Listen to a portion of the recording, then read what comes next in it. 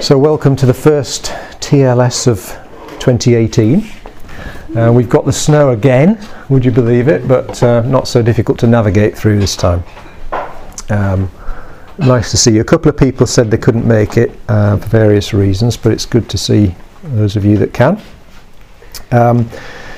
This is actually the first session of 3 linked ones, really. So we're looking at the gospel this morning, but we're going to be looking at the atonement next time, and then after that about justification and righteousness, and really they all kind of flow into one another. So I've had to try and put some delineation markers on where what I'm going to cover in each one. But really, there's 3 sessions that are really going to explore what it is that Jesus has done for us, starting with the gospel. It's bigger than you think. So, as I say, welcome to those who are here. We're going to have lemon scones this time. So, after making a fuss about it last time, I thought it was only fair to ask Samantha to make those again. If you're joining by the podcast, you're very welcome. So, I'm starting with a quote from a Christian writer called Howard Snyder. And he says this, it's right at the top of your notes. It says, "Here is a gospel of total healing, the healing of creation, the restoration of all things, truly the whole gospel for the whole world.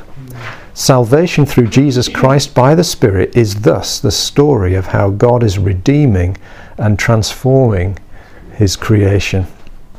Now, I don't know if you think back to the first gospel message you heard, but for many of us it may well have been something like, you're a sinner, God needs to deal with your sin so that you can have fellowship with him and go to heaven when you die. But if you think about that compared to the quote we just read, there's a bit of a difference in scope. You know, it's a massive vision of the gospel there. Now the bit about, you know, you needing forgiveness and fellowship with God and going to heaven, all that's got truth in it, but it's so limited in its scope. It may contain the truth, but it's not the gospel that Jesus or Paul or the other New Testament apostles actually preached. And that's what we want to look at this time, and really expand our understanding of and our excitement about the gospel, the true gospel. So I don't want to minimize the issue of sin, because it does separate someone from God. And the idea of enjoying fellowship with God in this life and in the future is good, you know, but it's normally very central to presentations of the gospel message that we've heard. So very often you get things like the Roman road. I don't know if anyone's come across that, you know, the idea of the Roman road, where you get 4 scriptures from the book of Romans. And it's a way sometimes we've been taught to present the gospel. So you've got Romans 3:23, all have sinned and fall short of the glory of God. Then you turn the person to Romans 6:23, the wages of sin is death, but the gift of God, you know, is life, and so on. And then you turn to Romans 5 verse 8, whilst we were still sinners, Christ died for us. And then finally Romans 10:9-10, if we confess with our mouth that Jesus Christ is Lord and believe in our heart that God raised him from the dead, then we'll be saved. And so people use this Roman road as a way of presenting the gospel. However, it's not the gospel that the New Testament presents. Now, I'm not saying it's wrong. It isn't wrong. It's just not what the gospel writers were trying to say. It may be contained within it to a degree, but when the New Testament speaks about the good news, only once does it talk about the gospel of salvation. It's in Ephesians chapter 1. It talks about the gospel of your salvation. But by my count, 7 times it talks about the gospel of the kingdom, or the good news of the kingdom, because gospel, as I say in the footnote here, it comes from the Old English word Godspell, meaning good news or good story. Translates the Greek evangelion, from which we get evangelism and evangelist and so on. But when it talks about the gospel, it often talks about the gospel of the kingdom. So Matthew 9:35, you know, Jesus went around proclaiming the good news of the kingdom and healing everyone that was around. So the kingdom, or the kingship of God, is much more a feature of the gospel than personal salvation. A famous Christian philosopher and writer called Dallas Willard said that, our gospel is about sin management. And that's sort of the long and short of it often, when the way we talk about it and present it. To the extent that we sort of wonder whether, is the gospel really contained in the four gospels? Matthew, Mark, Luke and John, the first books of the New Testament. People search through and think, is the gospel actually in there? So why are they called gospels then? Is the question we might ask. Another quote here from a guy called Scott McKnight. I've got a book list actually in part 2. At the end of the notes in part 2, I've got a bit of a book list of things that go into this more. And one of them is Scott McKnight, and he says, much evangelism today fastens on Jesus as personal saviour and dodges Jesus as Messiah and Lord. So this is what we're going to be looking at today. So what does it really mean? If we want to look at what gospel means and what does forgiveness of sin mean, if we think back to the session we did a couple of months ago on hermeneutics, what we need to do is look at what the early Christians and the original Bible writers and the people that they were writing to, how did they understand these things? So of course they do talk about sin and they do talk about forgiveness. But the key thing they were absolutely clear on was that it was all according to the scriptures. Now I don't know if you've read the Old Testament and you've got this sweeping grand narrative, this story about Israel and all the things that happened to them and all the kings and the fact that they went into exile and then they came back and they rebuilt the walls, and then you've got all their prophetic writings from all the same time and the predictions of the future, and you've got this huge long story. And then you flip over into the New Testament and you start maybe reading about the birth of Jesus and so on, and it talks about forgiveness of sins and things like that. Often we look at that and we slip into Christmas nativity mode and we're remembering some of that kind of stuff, and you almost, with our Western viewpoint and our 21st century mindset, we tend to start thinking about, well, maybe God has kind of decided that this Israel project didn't really work, so he's come up with a better plan, which is personal forgiveness and personal salvation through Jesus, and kind of we'll kind of draw a discrete veil over the last several thousand years, and we'll decide that actually there's a better way, and it's Jesus. And that kind of is in a lot of people's minds. However, if we read what Paul says in 1 Corinthians 15, bearing in mind that to them the scriptures were the Old Testament, he says, now brothers and sisters, I want to remind you of the gospel I preached to you. And so you think, fantastic, he's going to tell us the gospel, he's going to show us how to proclaim the gospel. In verse 3 he says, for what I received I passed on to you as of first importance, that Christ died for our sins according to the scriptures, that he was buried, that he was raised on the third day according to the scriptures.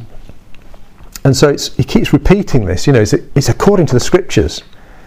So what does he mean? Interestingly, when you do turn into the New Testament and you read Matthew's Gospel, the first thing you come to is a list of names, isn't it? It's a genealogy. And it's saying, from Abraham down to David, and then from David down to the exile, and from the exile down to the birth of Jesus. And Matthew makes this thing of, there are 14 generations in each of those 3 blocks. He may have sort of slightly manipulated things and compressed things a little bit, but we don't know, because genealogists used to do that a bit. But what he's doing is he's saying there's 14 generations from Abraham to David, 14 from David to the exile, and 14 from the exile to Christ. Now what's the significance of 14? Now we know that in the Hebrew mind they liked to play around with numbers, but they didn't have digits for numbers, they had letters, and the letters each had a numerical value. And if you take the name David, it's actually in Hebrew, there's no vowels, so it's D-V-D, or the equivalent thereof. And if you add up the numbers of those letters, it comes to 14. So what Matthew is saying is the whole history of Israel, from Abraham onwards all the way to the present, is David-shaped. The whole history of this nation is all leading up to the king, the return of the king, this Davidic king. The story of Israel is kingdom-shaped. So, in short, what they believed, it wasn't, when it says according to the scriptures, it's not just they were isolated little prophecies about Jesus sort of tucked away in this otherwise strange history, but it's that their whole story, their whole history as a nation is being fulfilled and is culminating in the life of Jesus and what Jesus accomplished. So when he died and when he rose again, it was a continuation and a fulfillment of their entire history.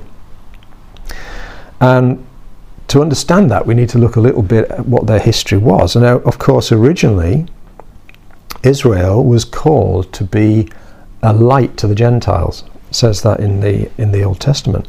They were meant to transmit the blessing of Abraham. Starting from the beginning there, Abraham, it said, the whole world would be blessed through you. And they were the means, they were the vehicle by which that was meant to happen. They were meant to represent God to the world. They were God's chosen instrument to reveal himself and actually bring salvation to the ends of the earth. But they actually failed. They fell into idolatry, being human beings, and then eventually they were banished from their land. And it's quite ironic, really, because their own history mirrors the history of humanity as a whole being banished from the Garden of Eden, which must have been a source of great hurt to them, because they were meant to be the means by which God restored humanity to Eden, and yet they've gone the same way. They were meant to be the catalyst that brought humanity back there. Now, after 70 years in exile, it had been prophesied by Jeremiah, they came back, or a remnant of them came back. And that was an answer to prayer, and it was a fulfillment of prophecy. But even after that, the problem was there was a succession of pagan empires that still held sway. So they had the Persians, they had the Greeks, and then they had the Romans, and one empire just sort of replaced another. So for hundreds of years they were still under occupation. They were under domination from foreign powers. So there was a real sense, there was an ache in the nation, and there was a real sense that the exile had never really finished. So although it had been prophesied, although it lasted 70 years and they'd come out again, there was a real sense that it had never really finished, because they weren't free. They didn't have their own king. They were dominated by foreign rulers. And it was still ongoing. And they were very aware of that. And they knew that it was a result of sin that they were sent into exile. So the fact that this ongoing situation was there, that they were this occupation and dominance from other powers, that represented to them in a painful and a stark way that this national sin had not been forgiven. And meanwhile, the world wasn't being reached. They weren't doing the job that they were called to do and they were meant to do. But this is one of the big buts that Dan Reynolds was talking about last week. They had promises in the scriptures. They had a promise that a king from David's family would one day arise, and somehow linked with that, but they didn't know at this time that it was one and the same person, but they believed that God himself would come in person and take away the shame of the nation and restore them to their true identity and purpose, to be that blessing, to be that image of God, that light to the Gentiles. And there was a sense, and you read books like Isaiah, towards the end of Isaiah, there's a whole sense of a new creation. They expected that when the Messiah came, when this promised king came, not only would he restore Israel, but he would affect the whole world, and there would be a new creation, and a new age of the Spirit would come in, when all of God's enemies would be vanquished, and there would be huge blessing that would affect all the nations. But for that to happen, they needed a new return from exile. They had to kind of return from this ongoing exile. So they needed a new exodus. The exodus is when they came out of slavery in Egypt. And if you think back to the Mount of Transfiguration, when Jesus is on the mountain and he becomes glorified, and Moses and Elijah appear representing the law and the prophets, and it's speaking of the whole testimony of God culminating in this event, and they're talking, and it says they're talking about, in some translations it says that they spoke about his departure that he was about to bring to fulfillment in Jerusalem. And I used to read that and think that must mean his departure as in leaving this world. But actually the word is exodus. And they're talking about the new exodus that Jesus is about to bring to fulfillment. In other words, the redeeming back from slavery of his people and the world. So they're talking about this exodus, and they were aware that they needed a new exodus in order for this to happen. But to have this exodus and to have this return from exile, the only way it could happen was if there was a divine act of forgiveness of sins for the nation. Because the sin hadn't been dealt with, therefore they were still in exile, and none of this could happen. And that whole story, that narrative, was deeply embedded in their whole psychology as a nation. So imagine, 400 years of silence, and then the silence is broken by an angel called Gabriel, and he announces that the promised Davidic king, this Messiah, is coming. And you've got all this going on in people's minds.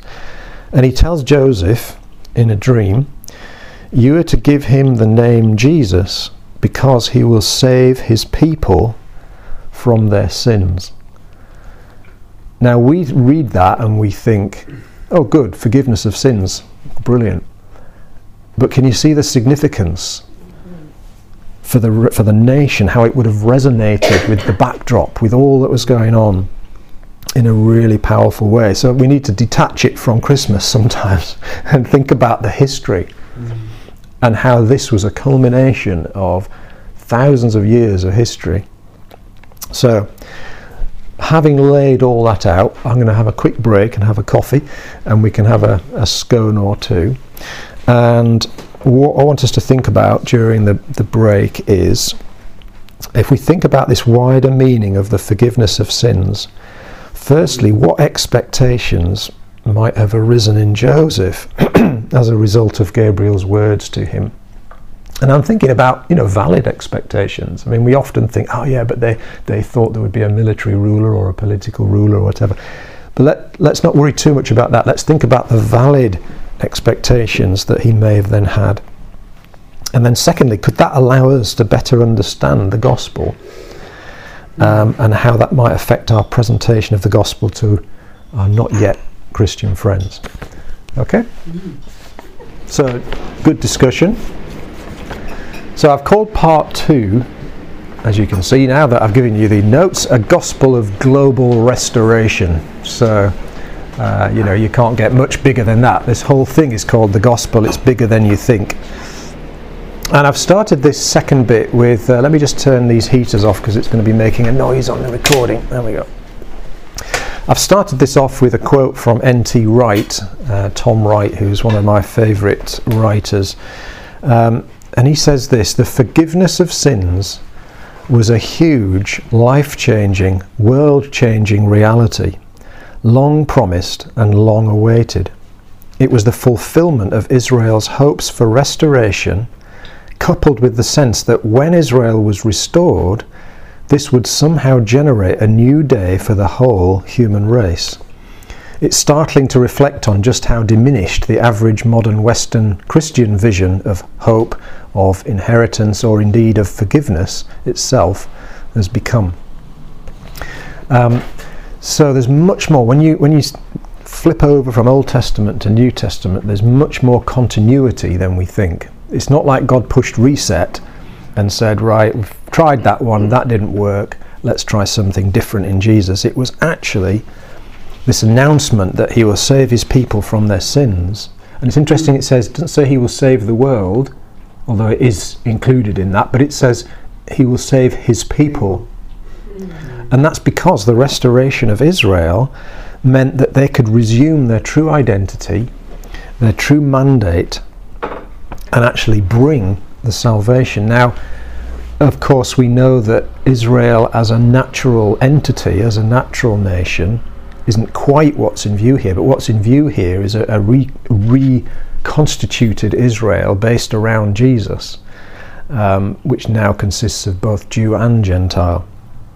But that reconstituted Israel inherits the identity and the mandate of the Israel that we read about in the Old Testament. So we tend to think about, with gospel, we think about personal salvation, we think about the forgiveness of our individual sins, and we think about the promise of eternal life for us as individuals, all of which is true, all of which is a wonderful thing, it's amazing.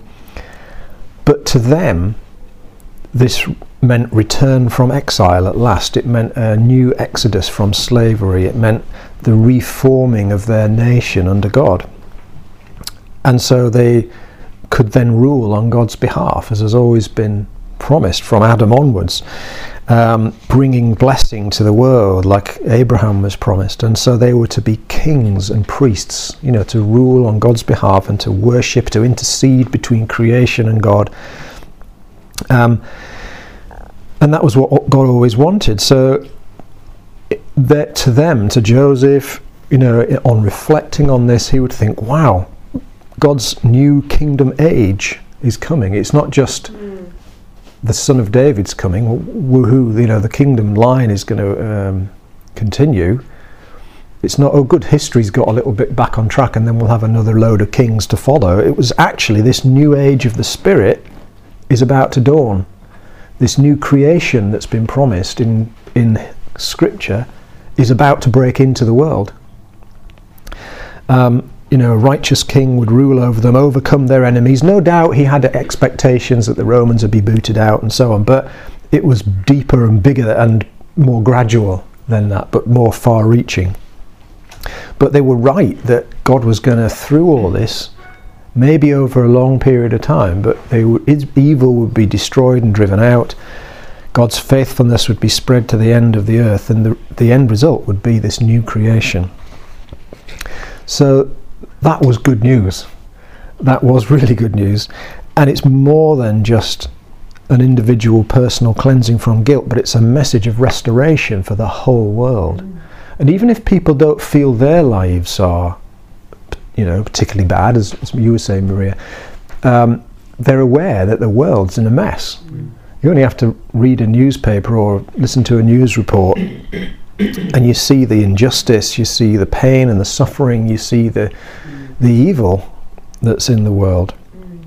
But the renewal of Israel, albeit in a totally different and unexpected way, would touch every nation and release them from their own slavery to sin to restore the world, bringing the Gentiles into the same inheritance that Israel had.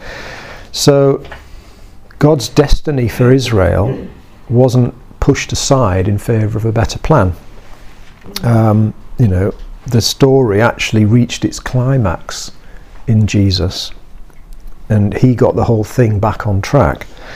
I'm going to cover this in more detail next month when we look at the atonement and what the cross did, but he became all that Israel was meant to be but failed to be, and then relaunched the whole Israel project but around himself. He gathered the 12 patriarchs, the 12 apostles. He sort of said, right, I'm starting Israel again in a new way, in the new age of the Spirit.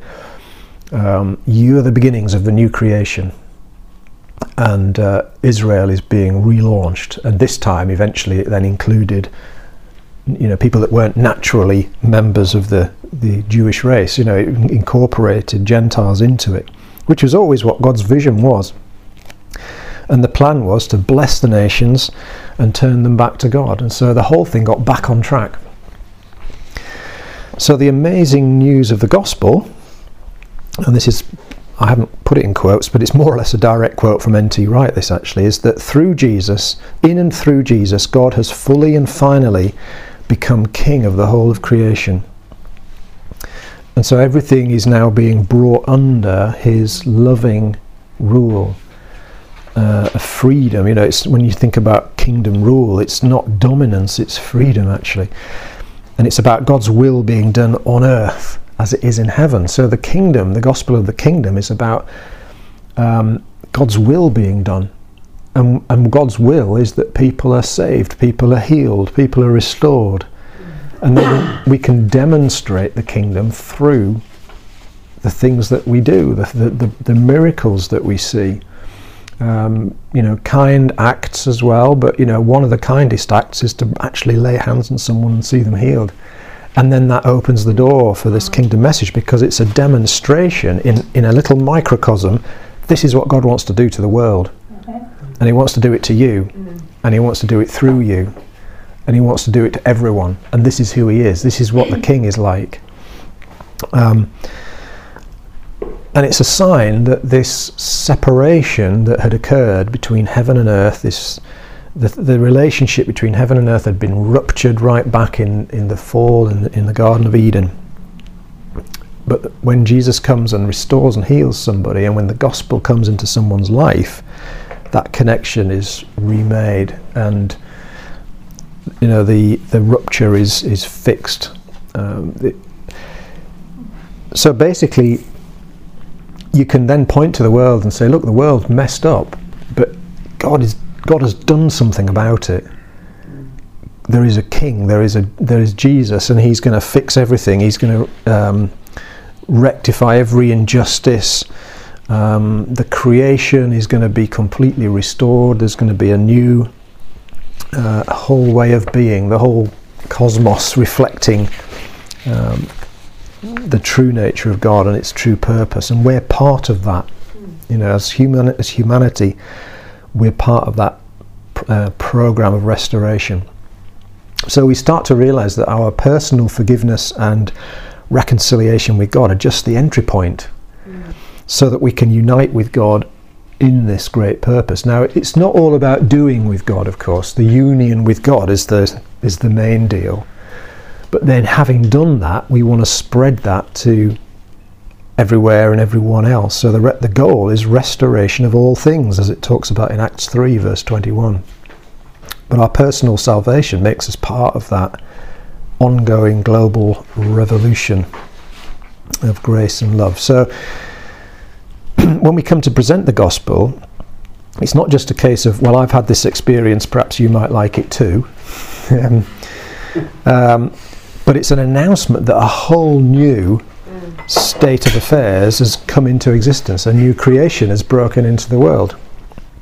A new kingdom has arrived. So it's not just Jesus died for you personally so that you can be forgiven and go to heaven when you die, but rather that through Jesus, God has launched a whole new thing in this world that's going to put an end to all the suffering and the injustice that we see, and can restore your life as well, and can restore your relationships and restore your body. So I've written down a few paragraphs here that's just one way of telling this story, and there's so many ways. So I, don't use this verbatim, because it's probably lacking in many areas, and it depends on who you're talking to as well.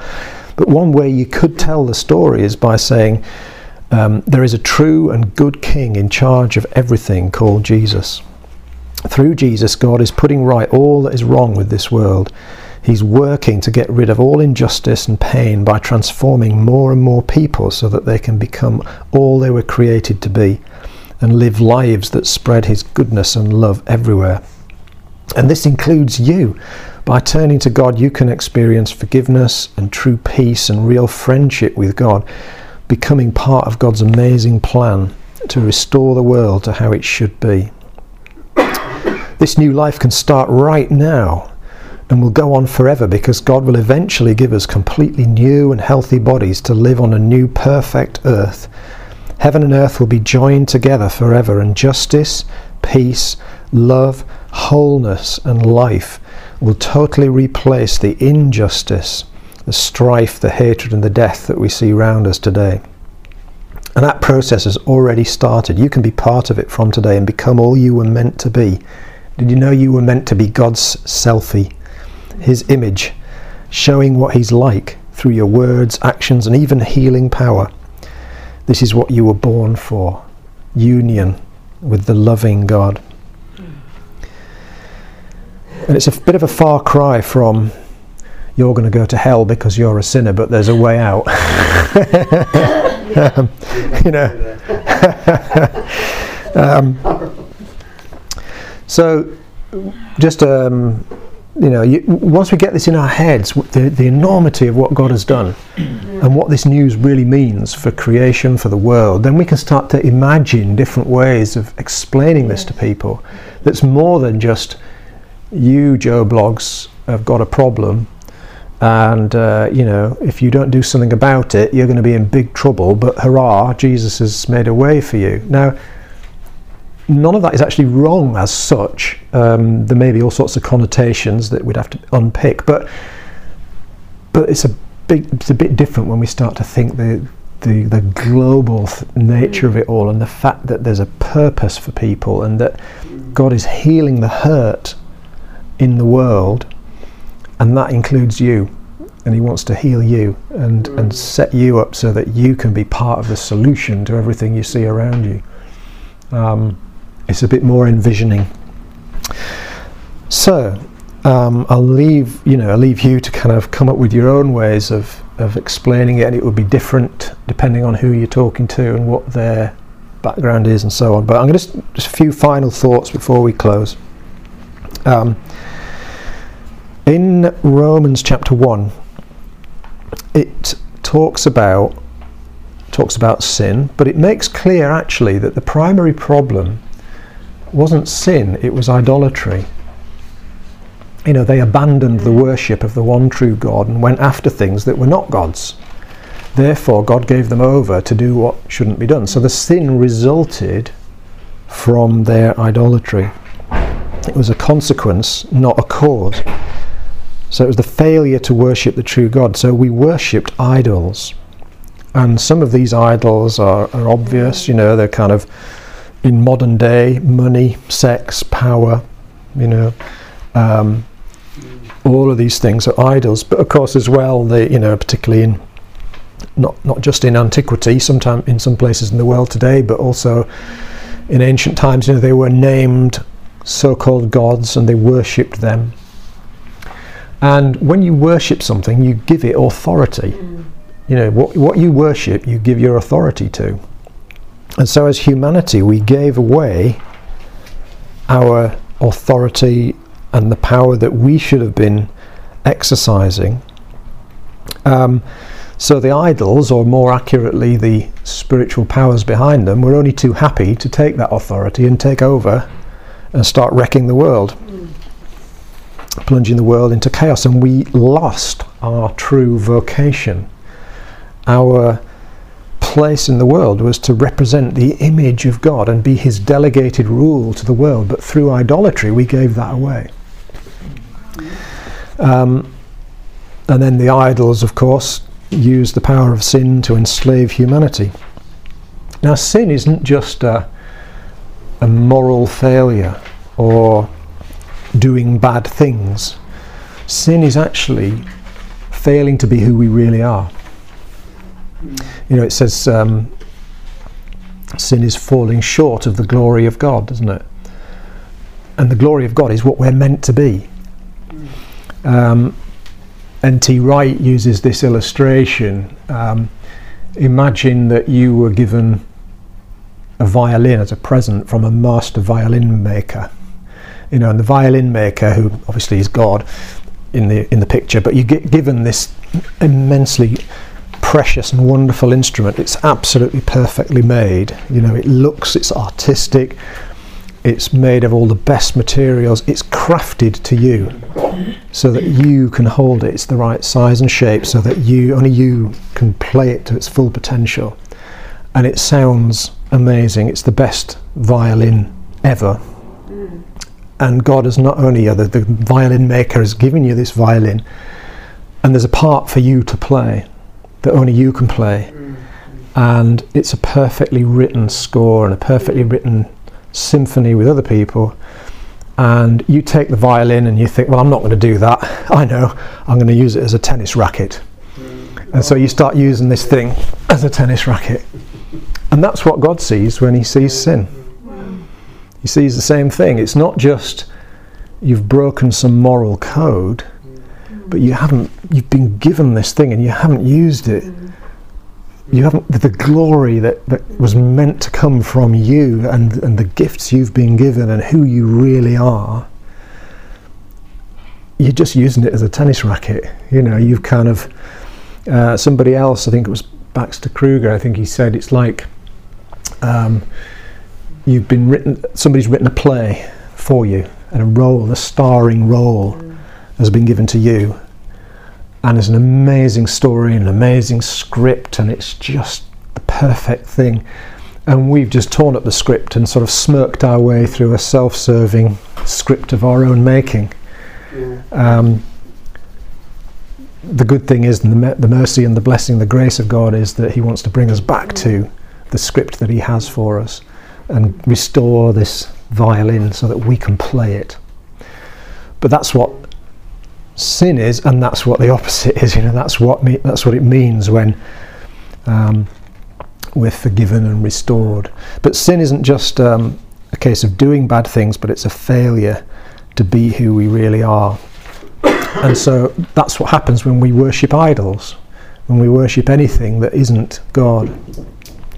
We give away our authority and we just descend into sin. But the wonderful news, of course, of the gospel is that Jesus won back our authority and restored it to us. So forgiveness breaks the power of the idols over us. So it's not just avoiding hell, but it's about we can now take up our true identity. We can take up our true purpose. So just as forgiveness of sins on a national level for Israel restored their mandate and restored redeemed their history and restored them to their true nature and purpose, it works on an individual level as well, so that our history is redeemed and so that our mandate and our purpose is restored. So the violin, the script, it's all restored to us so that we can worship God, we can image him in creation and rule on his behalf. So we become that royal priesthood through whom God is restoring the whole creation to its original glorious destiny. So a final quote, I've mentioned N.T. Wright a lot today, haven't I? But he basically says this: the purpose of forgiving sin is to enable people to become fully functioning, fully image-bearing human beings within God's world, already now, completely in the age to come.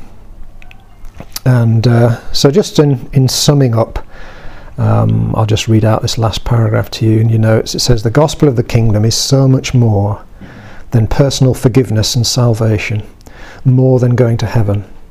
It's a revolutionary, global, earth-shattering, in fact, earth-restoring piece of news that God has decisively stepped in, come in person, in Jesus, and through Jesus' death and resurrection launched an unstoppable, irresistible program of total restoration and a whole new creation to be completed when Jesus comes once more, but which we can all be an active part of, even in our everyday lives, as God empowers us by his Spirit and lives within us. No longer any barrier between us and God, true union in heart and mind.